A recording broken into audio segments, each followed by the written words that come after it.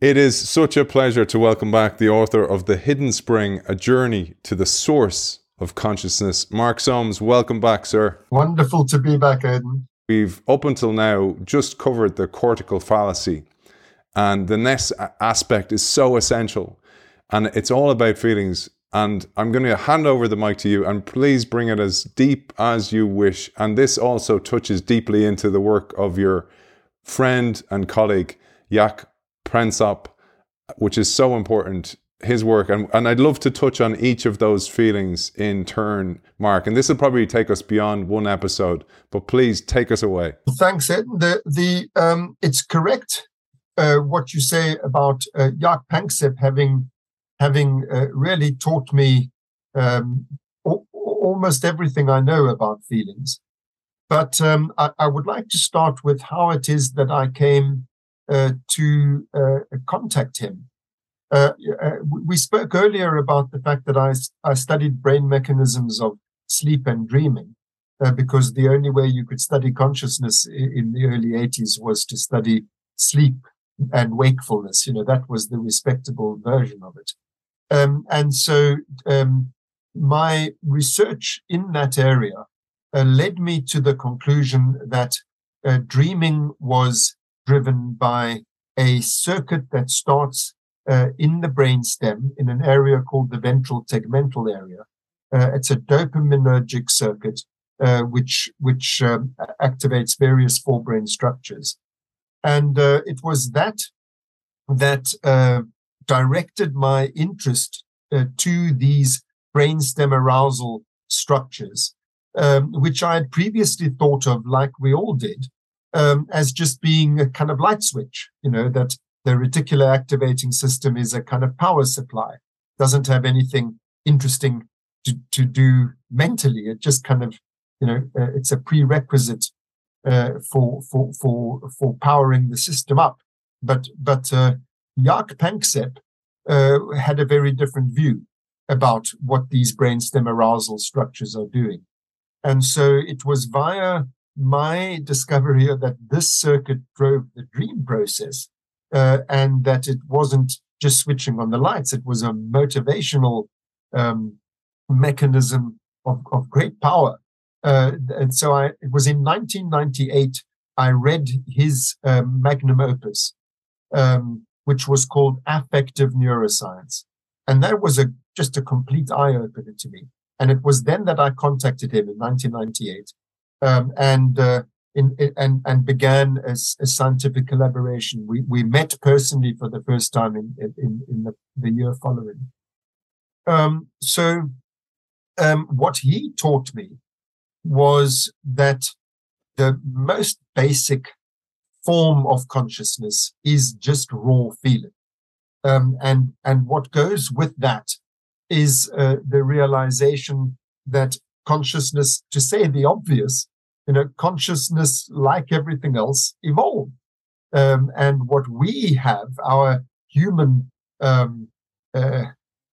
enormously complex and sophisticated and impressive cognitive, intellectual, reflective type of consciousness, that this bears no or very little resemblance to its earliest forms.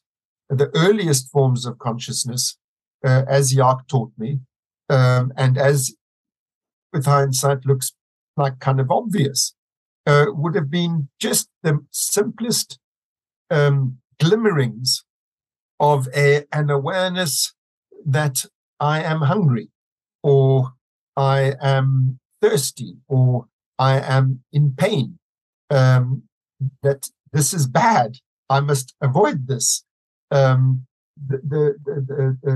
This is warm, this is good.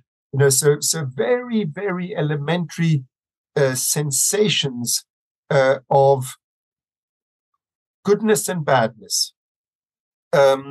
This is the dawn of consciousness took this sort of form. I know it's a far cry from the complexities that we experience, but it makes very good sense just in first principles terms. But also when you study the actual anatomy and physiology of consciousness, you see, you can't miss the fact that these structures, these very basic brainstem structures, are the source of consciousness. In other words, all the other forms of consciousness are contingent upon their contribution. If those areas are damaged, then everything else goes. And what is more, that this prerequisite power supply of consciousness generates raw feeling. That's what it does.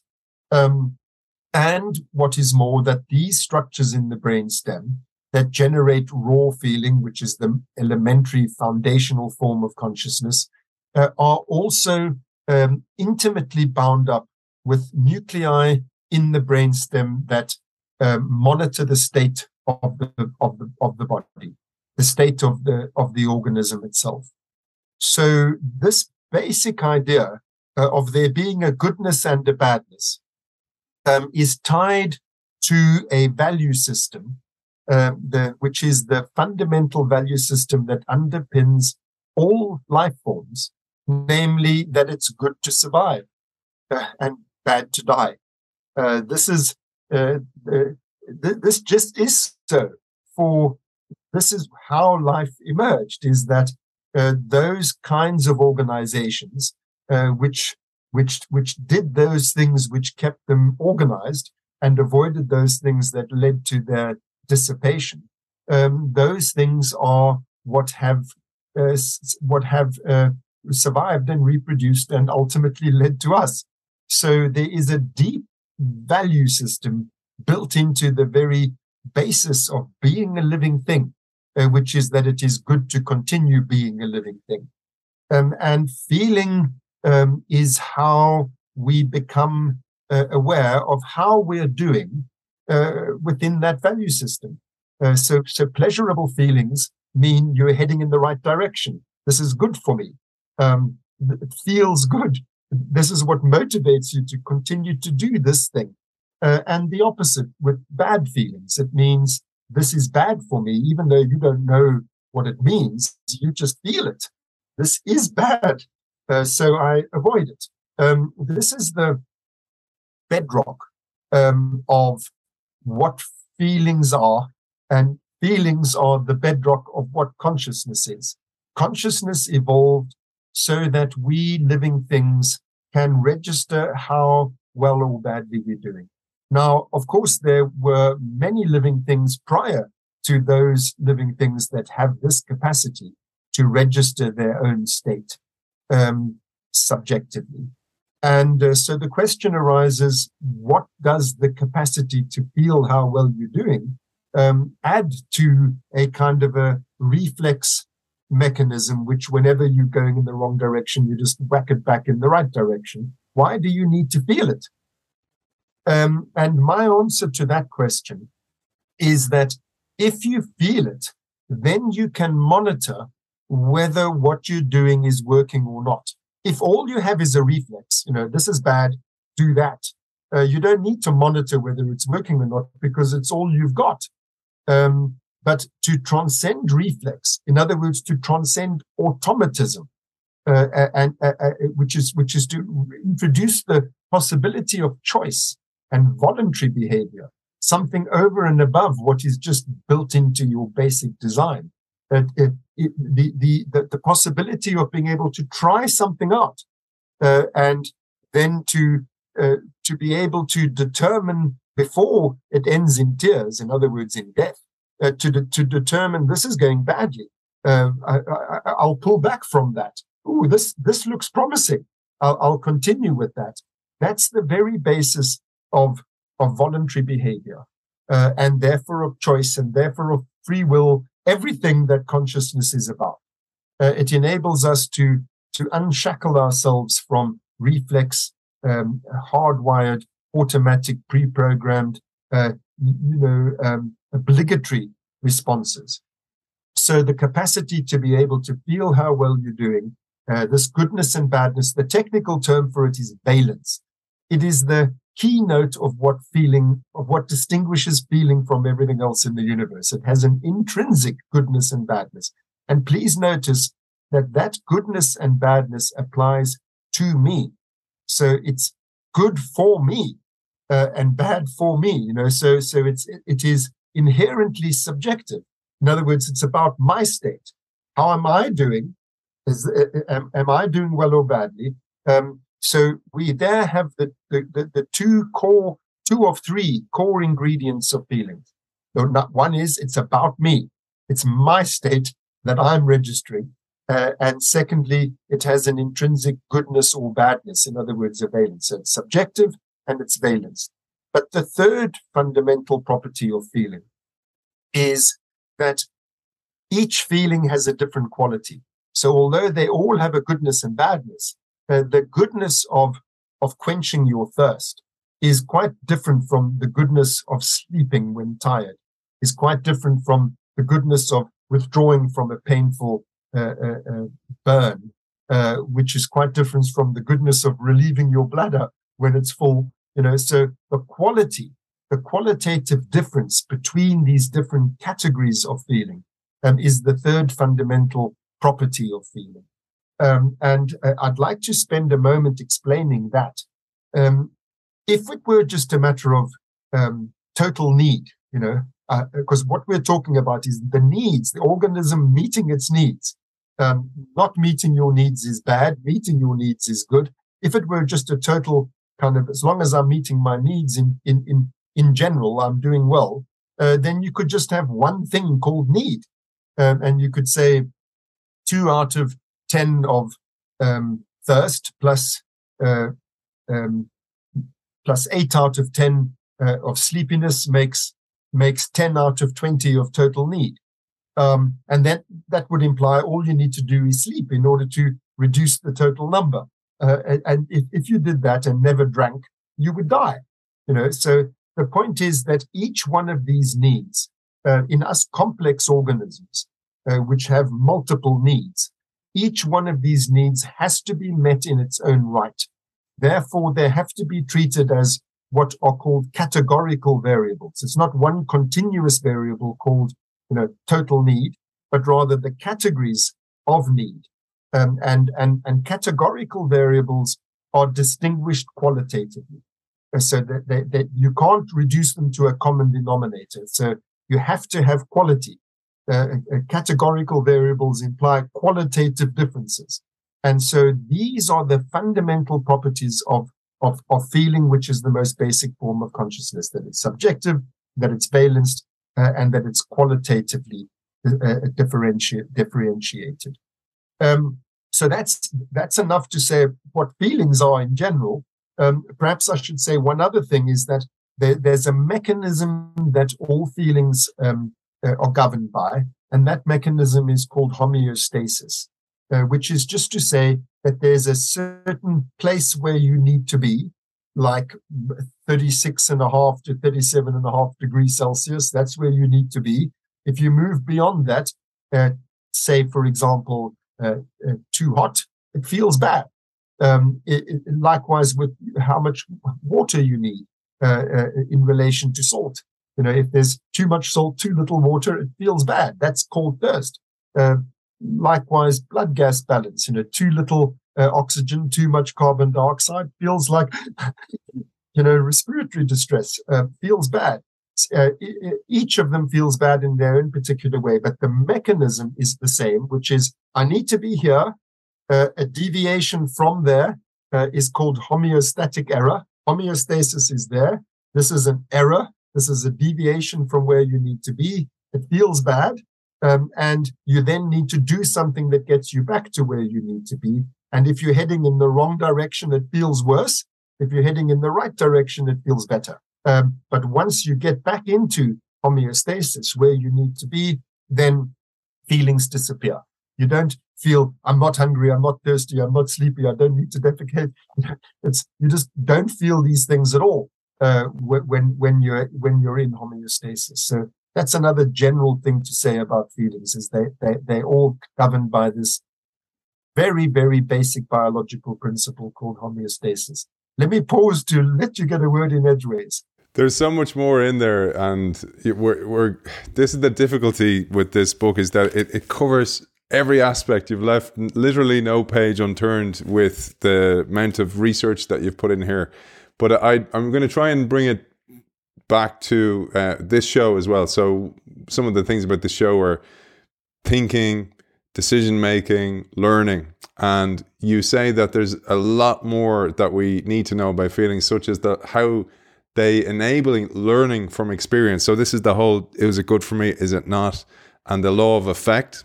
And then how they relate to thinking are also important when it talks about feelings. Perhaps you'll give us some insights on this. What I've described so far is what enables us here and now to do the right thing and avoid the wrong thing. Once you've done that, it's obviously an enormous adaptive advantage to be able to register, to make a record of this move was bad, it felt bad, this move was good, it felt good. So the next time you're in the same situation, you don't reinvent the wheel.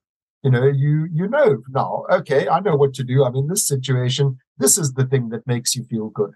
And that the behaviorists discovered that, Thorndike discovered that. It's how operant conditioning works. In other words, what governs the behavior of an animal in the ongoing trial and error of living. That's what operant conditioning is. It's just in the operation of trying to stay alive. What makes you choose one path and avoid another path? They call this the law of effect, namely that if anything you do that's rewarding, you will do more. Anything you do that's punishing, you will do less. And that law, although behaviorists didn't recognize feelings, they spoke of these things called rewards and punishments. I mean, what is a reward if not a feeling? And what is a punishment if not a feeling? So it really was, as Jaak Panksepp, who we mentioned earlier, renamed it, not the law of effect, but the law of affect. In other words, this is the most basic principle governing learning, is we avoid things that feel bad and we approach things that feel good. And so this is the most basic principle, learning from experience. This is what learning is for. It's so that you can now predict on the basis of past experience what to do in the future. I always say to my students, memory is about the past, but it's for the future. It's memory is for prediction. That's the basic principle governing learning. So then comes the question of thinking. Well, thinking is just an imaginary kind of doing. So rather than actually trying things out in reality, which comes with risk, trial and error comes with error. And errors are dangerous for us living things. So to be able to act in a virtual reality, an imagined world, if I were to do this, what would happen? If I were to do that. So feelings, again, are deployed, but they're deployed in virtual reality rather than in actual reality. And so this very simple mechanism, this homeostatic mechanism, this mechanism that gives rise to feeling, which enables voluntary behavior, in turn gives rise to learning and to thinking. And now there's the next step, which is cognition in general, which is where we think in terms of rational and logical errors rather than affective, felt goodnesses and badnesses. There are logico-grammatical rights and wrongs, and they are ultimately tethered to feelings in the following way. We have the feeling, the good or bad feeling, which drives everything we do. I'm speaking now in terms of the most basic principles. So what's driving what I'm doing is this working or is this not working in terms of feeling, good or bad feeling? But then it becomes a matter of, is this the right or the wrong thing to do? So, rationally speaking, logically speaking, empirically speaking, is this working or isn't this working? Working in terms of, the ultimate goals being affective goals. And so the way that we think about it is like this. that the basic arousal mechanisms in the brainstem, they dictate the confidence that we have in a current policy. So if what I'm doing is leading to the desired outcome, in other words, if it leads to good feelings, then I have confidence that this is a good policy. Remember, the policy is not itself a feeling. It is a plan. I'm going to do this, this, this, this. And if as you're doing this, which is a cognitive plan, a rational sequence of actions, if that leads to good feelings, then you have increasing confidence in that policy or that plan. If it leads to bad feelings, you have decreasing confidence in that plan. So a pithy way of phrasing that is to say, if things turn out as expected, that's good. If uncertainty prevails, that's bad. So this is how feeling governs our confidence in decision-making processes. Policies are a sequence of decisions. And all of cognition ultimately can be reduced to that.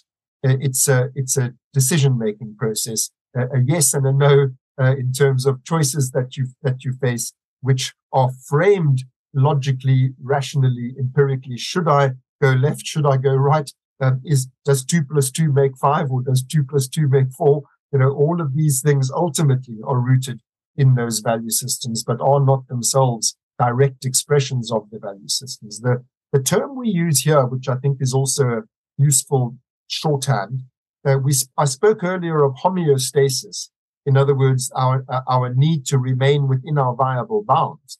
And what we do in the outside world, we call allostasis, which is it's an activity of its own. Allostasis, in other words, allo refers to external, but ultimately it's tethered to homeostasis.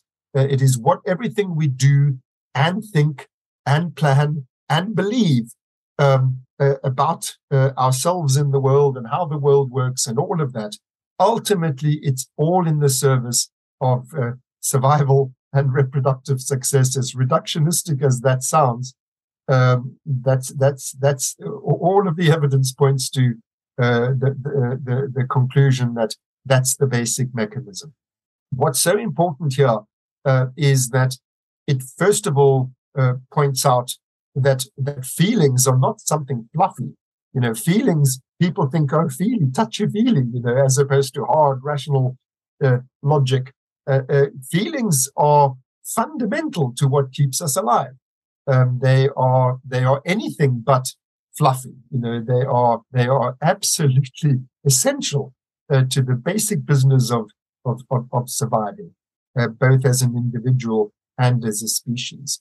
And the other thing that's fundamental in all of this is that I hope it's coming across from what I'm saying, that consciousness, the basic form of which is feeling, is nothing mysterious. It's not hard to see how this basically fits in with everything else about what we know of the governing principles of life forms, of biological processes, and it's completely understandable in ordinary sort of natural scientific terms.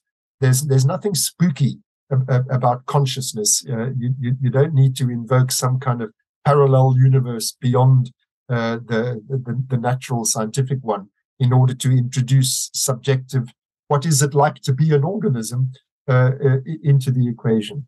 Mark, there's a part that really jumped out to me, and particularly now that you've given this deep context. You said in the book, if a horse approaches me and I give it a sugar lump, it will, by the law of effect, be more likely to approach me again, whereas if I squirt a lemon in its face, it will be less likely to do so. According to Thorndike that you mentioned there, the sugar lump and the lemon themselves thereby become rewarding or punishing of the horse's behavior. There is no need to consider the feelings they evoke if such thing exists. So this is the behaviorist aspect. And I thought about that because many organizations are still run that way, with that behaviorist, reward or punishment, carrot or stick. And given just what you said there, where we're in a period of time in our lifetime where I have never experienced war, or apart from recession in 2008, 2009, pretty stable period of time. So things were predictable. And the same for people who ran governments or organizations. Things were relatively predictable. And as you said, when the brain is constantly looking for that certainty, constantly, is it A or is it B? If it's not A, what I thought it was B, I better learn for it to become A again. This causes real fear for people, and probably what we're sensing a little bit in society and in organizations today. Maybe you have some thoughts on that. Yes, I do. I'm going to gloss over the scholastic business of behaviorism versus affective science. I don't think it matters that much.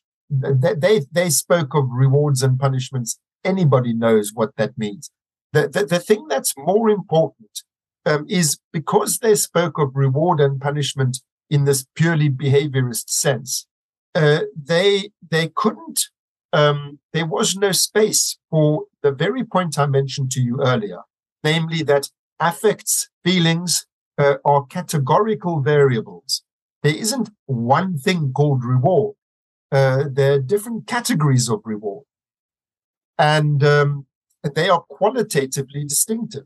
So I'm going to take it for granted, take it as given, take it that everyone accepts this, that actually what motivates us is how things feel.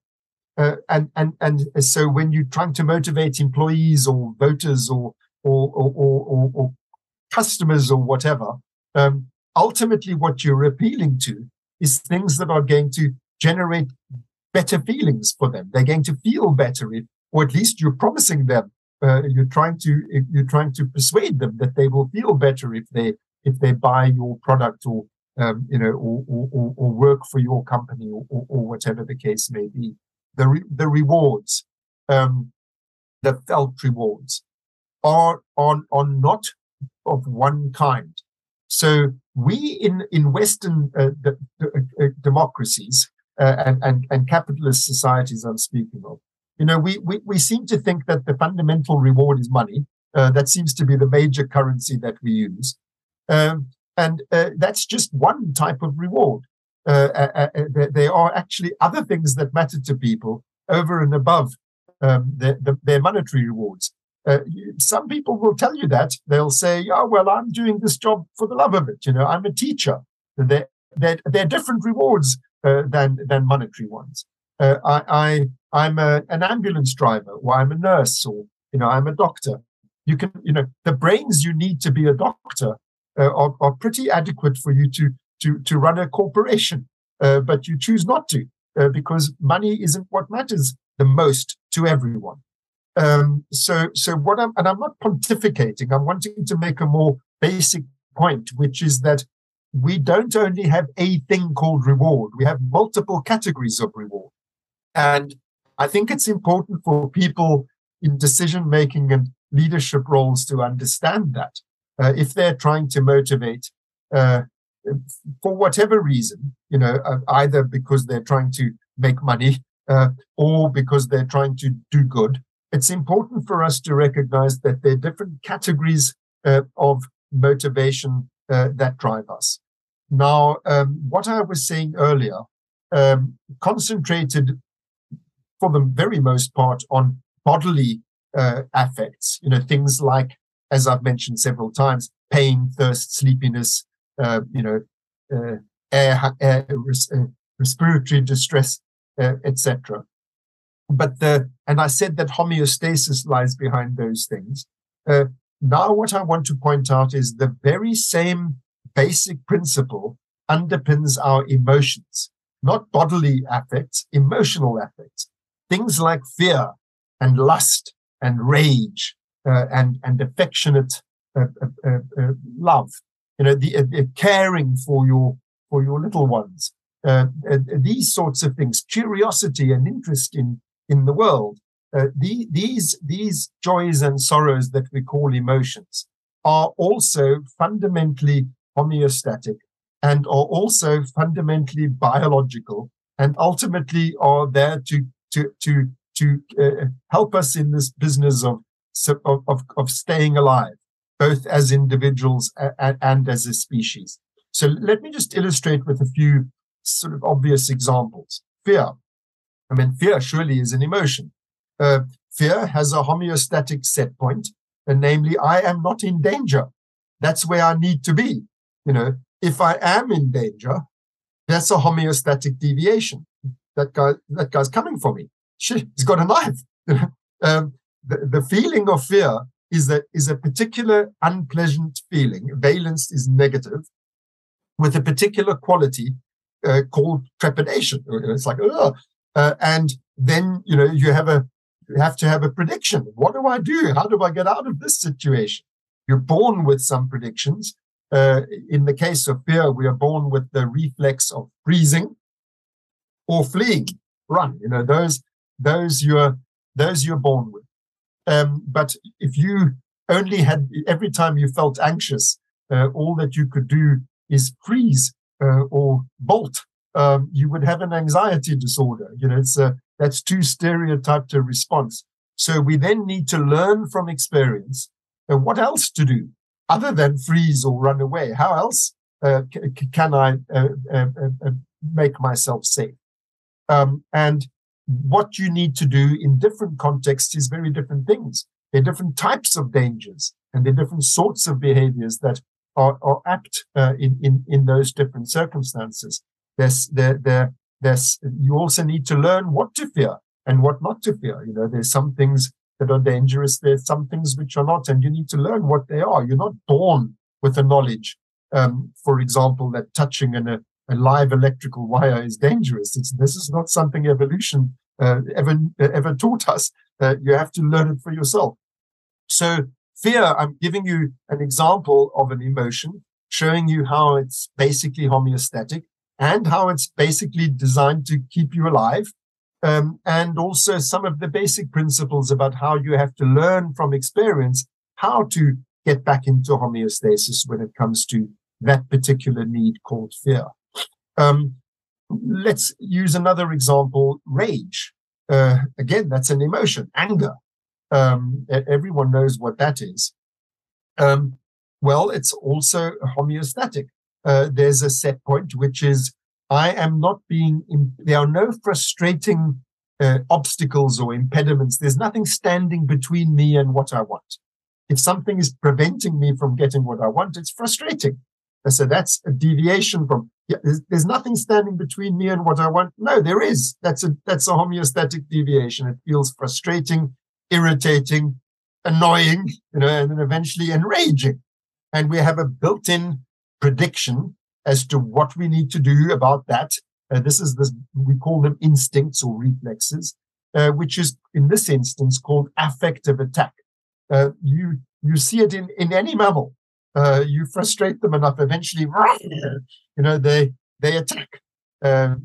Teeth bared, claws out, and lunging at the object of their wrath, with the aim of annihilating it, getting rid of it. That's. And you can see why this is necessary. If you can't fight for your fair share, if any old bully can just push you out the way and prevent you from getting what you need, and you don't know how to, or not inclined to, fight for your place in the sun, you're going to expire. And so this behavior has been selected into the genome like anything else, like hunger and thirst. So too rage is built into our the very fiber of our being. A third affect is lust. I hardly need to explain why it's important for us as a species to every now and then copulate with each other. That's how the species survives. And let me make an important point there in passing. Please note the reason why there's such pleasure attaches to sexual behavior in other words, why that's so rewarding, to use the behaviorist term, is because this is very important for our species to survive. And so it's very good for us. And so this is why that behavior becomes so rewarding. But when we indulge in sexual behaviors, for the very most part, we are not thinking, I must do my biological duty now and reproduce. So what motivates us is not the underlying evolutionary principles. What motivates us is the feeling. This feels good. In that simple distinction between the underlying mechanisms and the subjective experience of the feeling knows nothing of the evolutionary history. The feeling just knows itself. We are the beneficiaries of the eons of evolution, whereby we just know what the right thing is to do because it feels good. It's behind that lies an enormous legacy that we have every reason to be grateful for. But it also explains why there's such a variety of sexual behaviors. Because there's many things you can do that feel good, even though they've got just about sod all chance of leading to reproductive success. One of the things you said there, Mark, is that the eons of evolution, and you do also tell us that these 7 emotions that you select in the book here and that Jaak talked about were not only in all primates but all mammals, and some of them in birds. And birds and mammals split apart on the evolutionary trail 200 million years ago, which just shows how old these emotions are and how much they've been driving our behavior. And one of the reasons I think this is so important is we've done shows recently on dopamine and addiction. And if you understand that the emotions manifest differently and they drive behavior differently, you can see how you can become a little bit more in control, or at least cognizant of them, taking charge. Perhaps you'll tell us a bit about the evolution of this and maybe some thoughts on that idea of recognizing them in action. Thanks for mentioning that. Before I come back to this point you've just made, something else you said just reminded me where I was coming from. I was saying we need to know there are many different rewards. So somebody's behavior can be driven by fear. Another person's behavior is driven by frustration. And those two things can conflict with each other. So somebody might frustrate you and you want to attack them, but they're bigger than you, so you're scared of them. And so, what motivates us is a complex resultant of the interaction of these different emotional needs. But now, to come to your point about the evolutionary age of these drives, it's no surprise that they're so ancient, because I hope it's apparent from what I'm saying how fundamentally important they are for the survival of the individual and of the species. If you didn't have a reproductive drive, you're not going to be a species. And so that one is way older than mammals and birds. It's fundamental drive to just about all living things. When it comes to fear and rage, which I mentioned, we share that machinery. And I say machinery because, remember, this is not just a philosophy. This is something we can study, these circuits that drive these behaviors and the chemistry. And we can stimulate these circuits electrically or chemically. We can produce these behaviors. So the machinery for fear and rage we share with all vertebrates. All vertebrates. That is 550 million years ago that vertebrates appeared on the face of the earth. And then, as you say, mammals 200 million years ago. And you mentioned birds. The birds and so they're called avians and mammals. They parted ways 200 million years ago, but they share some behaviors. So one of them, which is in fact, let me make it the fourth emotional affect that I'm introducing our listeners to, it's attachment bonding. The technical name for this particular emotional drive is panic/grief. Panic, grief. I'll come back to that in a minute, but let's just call it attachment now for short. Birds and mammals have this thing in common, that they attach. They form pair bondings, and not only do they bond as pairs, in other words, the mating couple, which is driven by lust, but they then stick together and look after their offspring, and there comes two attachment drives. The one that we call panic grief is the little bird or pup, the mammal pup or the little chick, if it's a bird. It needs somebody to look after it. This is what birds and mammals have in common, is they can't look after themselves when they're born. So somebody has to do it for them. And so they have to latch on to somebody and stick with them. That's this panic grief drive. And why it's called panic grief is because the feeling that you have when you're separated from your caregiver is panic. And please note what I said earlier about fear. It's a different type of anxiety entirely from panic. Fear is, I'm in danger. Panic, and you avoid the object that's bringing about the feeling. Whereas panic, which is separation distress, it's, Mummy, where are you? And you approach, you look for her, you cry out. It's called separation distress vocalizations and search behavior. And you see it in birds and you see it in mammals, all of us, including, of course, us humans. You separate, within the first 6 months of life, we attach to somebody, whoever reliably looks after us. And once that has happened, you become addicted to that person, literally. By the way, the brain chemical that mediates this circuit is opioid driven. You know, the same thing as opiate drugs like heroin and morphine. You know, it taps into this deep addiction system. You latch onto this person who cares for you, and then you need her. And if you're separated from her, you have withdrawal symptoms and you cry and you search for her. That's the panic side of things. The grief side of it is if you do not establish reunion by searching and crying, then you slump into a kind of heap whereby you literally give up hope.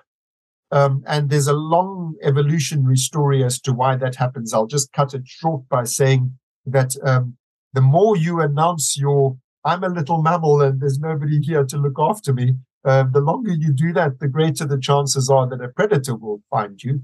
The further you will wander from home base. So when mum comes back, she won't know where you are, and so on. You're also using up metabolic resources. So horrible as it is, giving up hope is the best. On average, leads to the best chances of the little separated creature surviving. And so that's one of those attachment drives. The other one we call care. When I said we little mammals need to be looked after, somebody has to do that looking after. And there has to be something that motivates them to do it. And that's this nurturant care drive. Again, you can see why for the species it's important that you look after your offspring. If you don't, they're not going to survive and the species isn't going to survive. So those of our ancestors which felt inclined to look after little vulnerable dependent ones, their offspring survived. And so their genes get passed on. And so we have this wonderful altruistic drive to look after dependent and vulnerable, not only our own offspring. Any baby crying, it distresses you to see a baby a little child that's lost. It causes us great alarm, and we want to put it to rights, and we want to protect the little thing and bring them back, into contact with their families, and again, remember there's conflict. So these needs conflict with each other. We want to look after vulnerable little ones, but we have other wants as well, and so they conflict with each other, and so you get like a beggar might come up to you on the streets and and ask for your assistance. On the one hand, you feel inclined to help. On the other hand, you feel piss off. That's the other drive, the rage one that I spoke of earlier. And so our behaviors, I can't emphasize enough how much a knowledge of these basic emotional systems of the human and primate and mammal and in many respects vertebrate brain, how enormously valuable it is for understanding what makes us tick. So I've spoken of fear, of rage, of lust, of panic, grief, of care, and there are two more to come. You just said there, understanding this is so useful. And one of the things I often witness and probably went through myself is when you have children and your wife becomes a mother, she becomes less inclined to be addicted to you as the husband for a multitude of reasons. That is probably 10 books, probably a lot longer than these, Mark, that for many different reasons. But, when you know about the chemicals that are mediated here, prolactin, progesterone, oxytocin, estrogen, it's a cocktail of drugs that addicts the mother to the child and the child to the mother. When you understand that, you have way more empathy and understanding. And it's so important to understand those things, I think. And you become less angry then, and whatever kind of feelings you have, and you realize that this is evolved. This is the way it needs to be for the survival of the species. Well, you've touched on many important topics there. First of all, the brain chemicals that you just enumerated, which are the ones that mediate the care drive, they are generally, on average, they circulate at much higher levels in females than males. On average, much higher. Then a female who is pregnant, they soar, and with natural childbirth, more so. They just it's exponential, the increase in these brain chemicals. In other words, the increase in the intensity of the need to care, the nurturant, maternal, instinctual feelings just go through the roof. I want to point out here that as much as this is a wonderful pro-social emotional need, it can lead to great distress. Remember, all of them are homeostatic. So it's a need which you have to meet. If you can't meet that need, I can't put it to rights. The child doesn't stop crying. I'm not the feeling of being useful and the confidence that I know how to look after my baby has its opposite. I don't know what to do. Nothing I do works. I'm incompetent. I'm the cause of this child's distress. I can't cope with this child's dependence on me. So what we're talking about there is the extreme form of it is postpartum depression, and that's not only when I say only, you know what I mean. It's not only an emotional feeling; it is also a biological state, because every emotional feeling is a biological state. So these hormones going out of kilter can drive you mentally out of kilter. The intensity of the need is proportionate to how likely are you to be able to meet that need. So that's a second thing I wanted to say. Firstly, that on average these needs are much greater in females, in pregnant females, especially after childbirth. Secondly, that they relate to mood states which are positive and negative, and including psychopathological states like postpartum depression, but also the normal versions of it. Every parent goes through some version of this. And then thirdly, the other thing that you mentioned with some sort of amusement, you said that when you and your wife had your first child, your wife became more keen on the child than on you. I'll tell you something interesting. The female sexual circuitry, there's male and female. I spoke of the lust drive earlier. There's some aspects of the lust circuitry that are the same in males and females. I'm speaking all the time on the average, because of course we're all of us on a spectrum, and the male and female averages overlap with each other. So you might be more female-like than male-like, but on the average, the male and female sexual circuitry, some of it we share, other parts of it are divergent. So there's male-specific sexual chemistries and female-specific sexual chemistries and circuitries. And the female-specific sexual circuitry and chemistry overlaps a lot with care. So I don't want to say anything too controversial, but there's an overlap between maternal care behavior and female sexual behavior. And as a heterosexual man, I must tell you, I have benefited from that. You feel the care of the sexual love that you get. It's both lustful and also this has this other wonderful, warm, fuzzy aspect to it. I thought also that is exactly what happens with empty nesters. When the mother or father lose the child leaves the roost, leaves the nest, that it's obviously withdrawal symptoms as well, with these chemicals rushing through the brain. Yes. And everything in biology happens by degrees.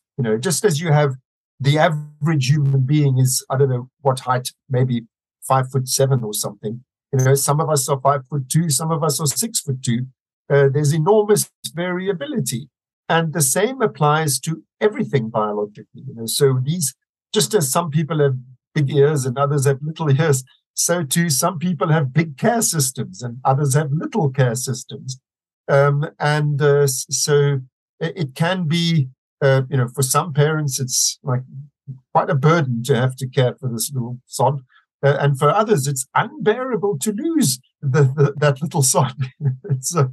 I don't want to pretend that it's all reducible just to the chemistries, because the wonderful thing about these brain systems is that they are designed to learn from experience. As I was saying earlier, in terms of the basic principles that, you have this need, you have a deviation from where you need to be, you have an instinct that tells you how to get back, but the instinct doesn't always work. The rest is over to you to learn. And some of us learn well, some of us learn badly, and it's not always our own fault. Some of us are taught badly, some of us are raised in very difficult circumstances where it's bloody hard to learn how to meet a need of these kinds. And so I don't want to pretend it all comes down just to, we're not just chemistry sets. The modulation of these needs, the chemical expressions of those needs are modulated by learning from experience, by the individual trajectory of your lived life. But I'm glad that you recognize, because I'm trying to convey it, but I can see that in your case I'm pushing against an open door. How fundamentally important is an understanding of these things for an understanding of our very selves and society. Beautiful, a beautiful way to finish today, and I truly believe that, and it's why I'm such a fan of your work and such a supporter of the work and the work of your colleagues as well, Antonio Damasio, Eric Kandel, and many, many other great authors who've written great books. This is a gem of a book, I have to say, The Hidden Spring, A Journey to the Source of Consciousness. Mark, thank you again for joining us on part 4, and I look forward to, we'll finish off feelings in the next part, where we'll explore fear a little bit deeper. We'll also go into, I really wanted to go into seeking, because I think it has such a strong pull on innovators or explorers, those people who want to get out and explore the world. It's always a pleasure. Thank you for joining us, and see you very soon. Thanks. I look forward to it, Aidan.